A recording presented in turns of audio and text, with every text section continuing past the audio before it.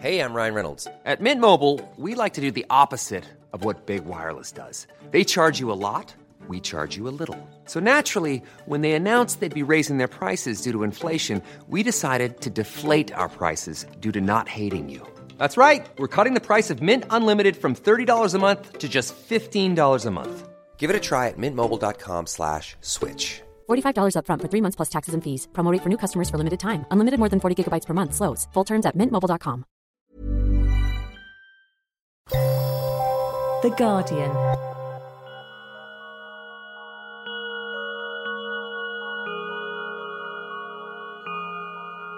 In 1982, a university graduate started drawing a cartoon for a political magazine. Will Self's Slump not only commented on the difficult socio-economic climate of the era, but also set him on the path to a celebrated writing career.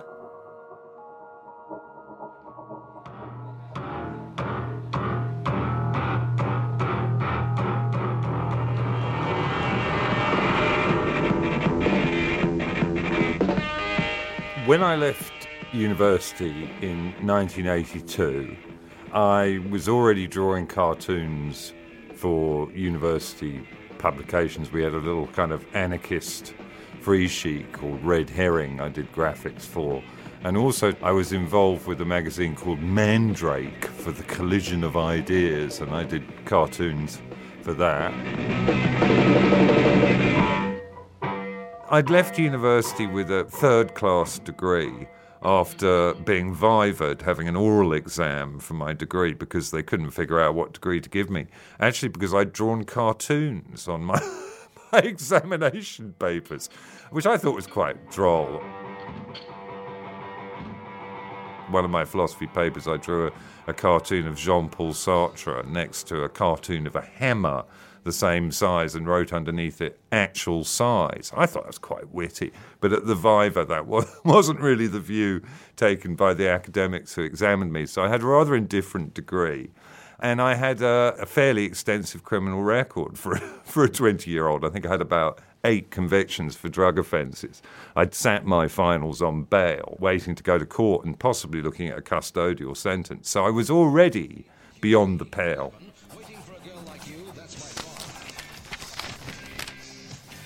But I had an image of myself as a cartoonist, and I had a little portfolio, and I put my little cartoons in it, and I went round Fleet Street newspaper offices seeing cartoon and picture editors and trying to get work.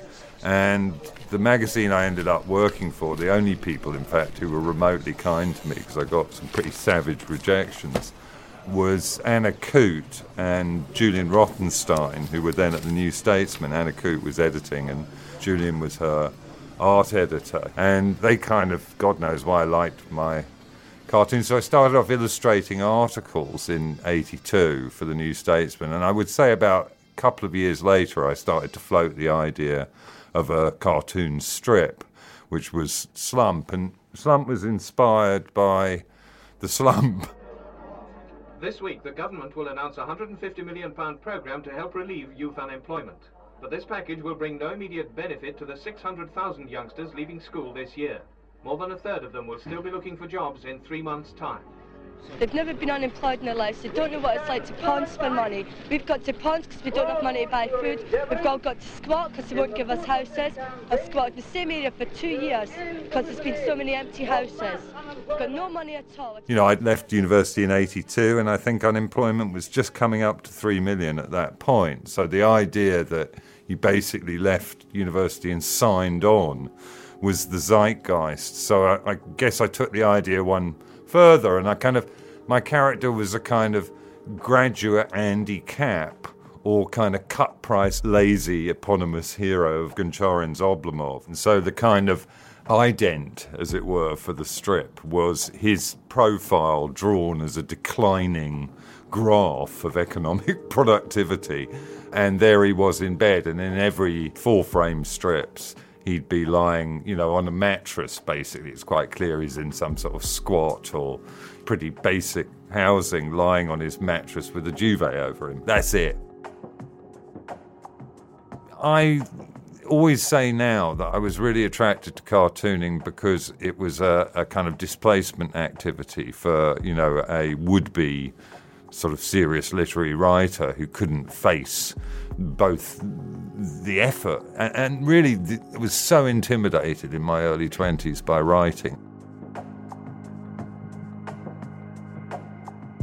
Like most people who become writers, I was a kind of ferocious reader. I mean, I just read and read and read and read.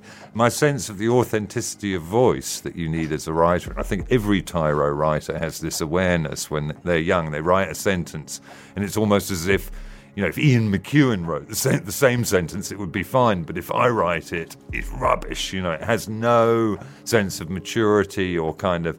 And that completely killed me about writing. I was trying to write, I longed to write, but I just couldn't face it, my own sentences. And so, I went to cartoon, or I would always say this, because it enabled me to express myself in a more formulaic way, with a lot of givens.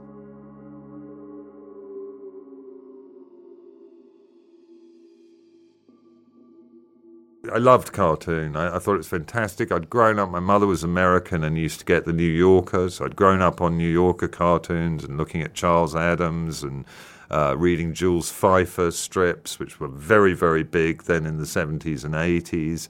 Feiffer was a very good role model, actually, because he was a kind of very clever and intellectual cartoonist in that way, and very witty man, and a playwright as well. So he showed that it was possible to do more than one thing. I was very conscious of Ralph Steadman's work, though I mostly admired him not for his gag making, but for his fantastic line.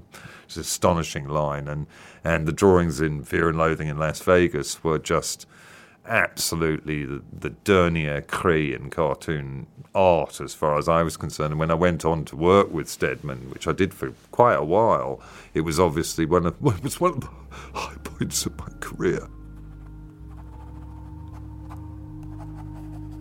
But probably most important in terms of influence was John Gratian, who's now sadly forgotten, but did a fantastic strip in the Observer magazine for many years called Genius.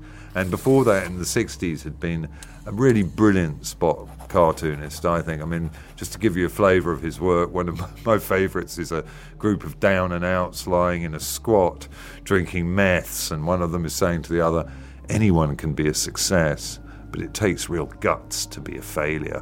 And Gratian just had this completely left-field, surreal sense of humour. In his collected book of cartoons, the dedication reads, "For John Gratian, without whom this book would not have been possible."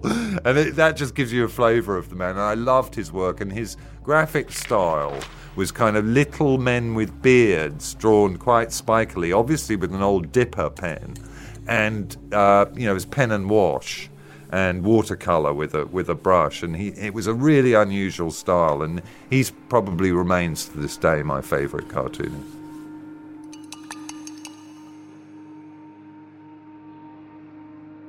It does seem amateurish to me, at least until I managed to teach myself to draw perspective. But what strikes me not so much, I think I can handle the dramatic arc, and I think I can make gags. But what strikes me now, bearing in mind these strips were drawn in the early 80s, is I was pretty good on the zeitgeist, on emergent trends. I catch up on things, on developments in the feminist movement. I mean, I'm interested. Slump's milieu is kind of London left-wing squatty, pot smoky kind of environment. But, he's kind of got a friend who's running a men's group. He knows a guy who's a neo-paganist shaman.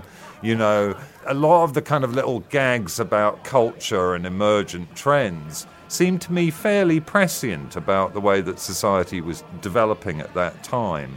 And, there's a lot of contemporary cultural references are name-checked, from Frankie Goes to Hollywood Christmas singles to, skinheads becoming a fashion statement rather than the political movement in the early... all of that sort of stuff is going on.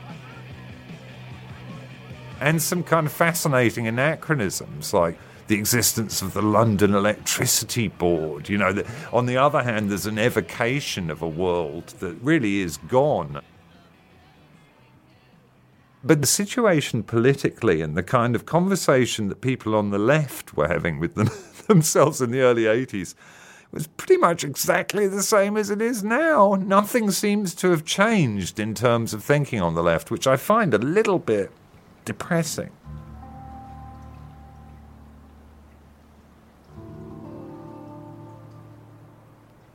The other thing about the 80s was, I became addicted to drugs when I was at university. So the whole of the 80s, there was another curve in there as well in terms of I kind of got worse and worse and worse till, in 1986 I had a sort of proper full-blown 0.5 gram a day needle heroin habit, and then I ended up in rehab.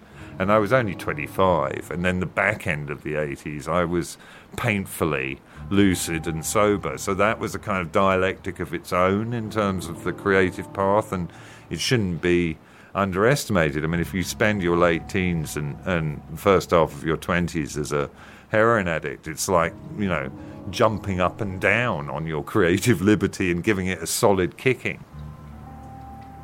I think the way I felt about myself during that period, and, I must have lived in about 10 or 15 different addresses. It was a chaotic time. I really felt, it was the best of times and the worst of times. I was both tremendously chuffed in my early 20s to have a creative outlet, to be publishing, to have people. And you've got to remember, it was the era of King Print.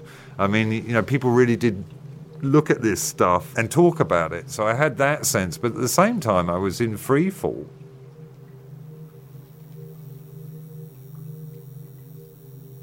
I'd come to some semblance of adulthood with a drug addiction and was living in a kind of arguably pathology or self-imposed poverty a lot of the time. I remember drawing Slump and having one light bulb in the flat I was living in and moving it from where I was drawing to the sort of sitting room area in order to do it. Yeah, of course, I'd spent all my money on gear, but, that was the reality of the situation. So the kind of deadline for producing the cartoons could often be quite onerous. I'd have 2 weekly deadlines. I'd have to kind of basically try and get myself relatively straight to draw these cartoons. So it was a kind of odd time in that way. And I think actually that is in the Slump cartoons. You can sense an undertow of, frankly, misery and desperation as well.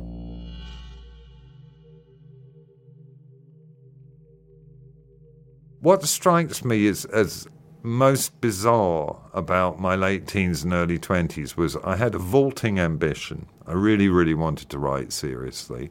I knew I was in terrible trouble with drugs. I understood that intuitively and at a deep level, and I was absolutely right about that. The economic situation in the country overall felt dreadful, and particularly for those of us who were on the left, felt almost apocalyptic. And yet, compared to young people nowadays, and I teach people at that age now, I think in a bizarre way, I wasn't as pressurized and I wasn't as obsessed with some kind of career path. I mean, partly because I was excluded from it already with my criminal record and my drug problems, but mostly because I don't think there was that sense that everybody had to kind of get their act together and get on the career, get on the housing ladder or the career ladder. There was a sort of laissez-faire feeling about being in your 20s then. And even though I kind of thought about it and wanted to succeed and desperately feared that I wouldn't, with very, very good reason, I don't remember it agonizing me in quite the way that I see young people agonized about things nowadays. The strip ran, I would say, for probably a couple of years between, I would say, about 83 and 86.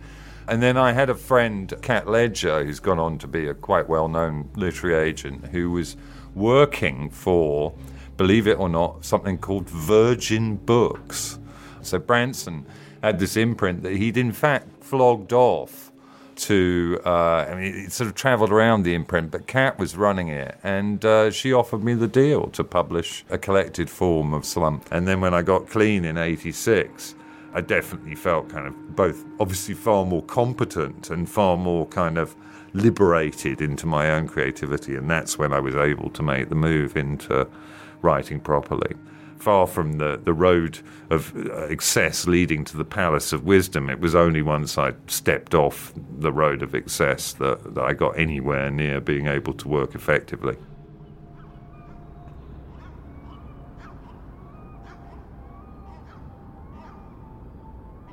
Around the same time that Slump was published, and I was actually working at that time for Cat Ledger at Virgin Books. I was reading a slush pile for her and cooking up plans to package other book ideas. And actually, that was another strand that led me properly into writing, because I started doing writing commissions.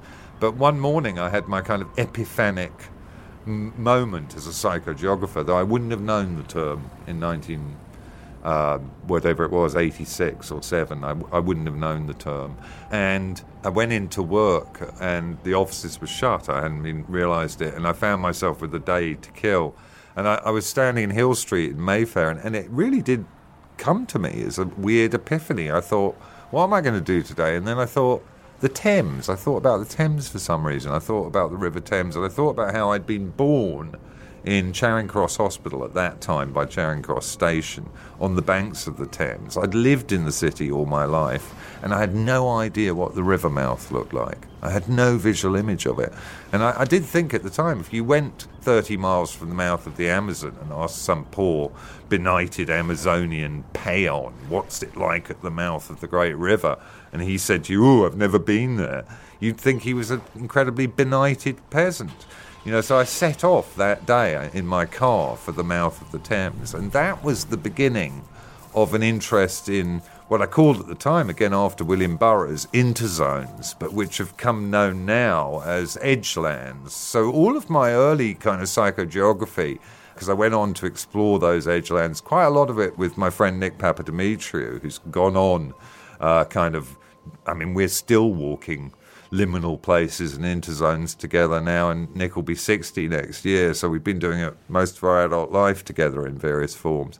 And it was a kind of a sense that there was something very profound to be said about the built environment, and by extension society, by understanding these places which were under-imagined and under-recognised.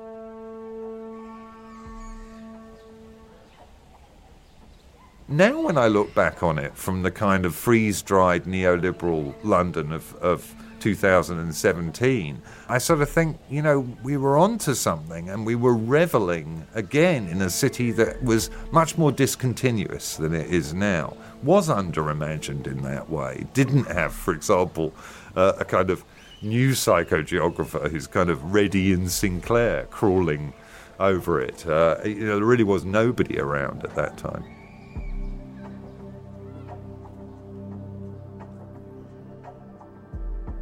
I think that the parallels between the cartoon work and the early literary work are the milieu, actually, in which they take place. I think Martin Amis said of my first book, it's a world of dread and dowdiness, and I think that certainly applies to the cartoon world as well. And it's also a world, not so much the Slump cartoons, but I remember a cartoon I did for City Limits that was a kind of, one of those models of a molecule that you get in science laboratories, but instead of the little balls being joined by rods, each little ball is a man in a suit sitting behind a desk, and the caption was "The Molecular Structure of Bank Managers." And I think that kind of synecdochal idea is very, very strong in the early fiction, that idea of part for whole and whole for part, and that idea that you can dive into a quite quotidian aspect of the world and find a kind of ulterior world of strangeness, I think is there in the cartooning and then develops in the fiction.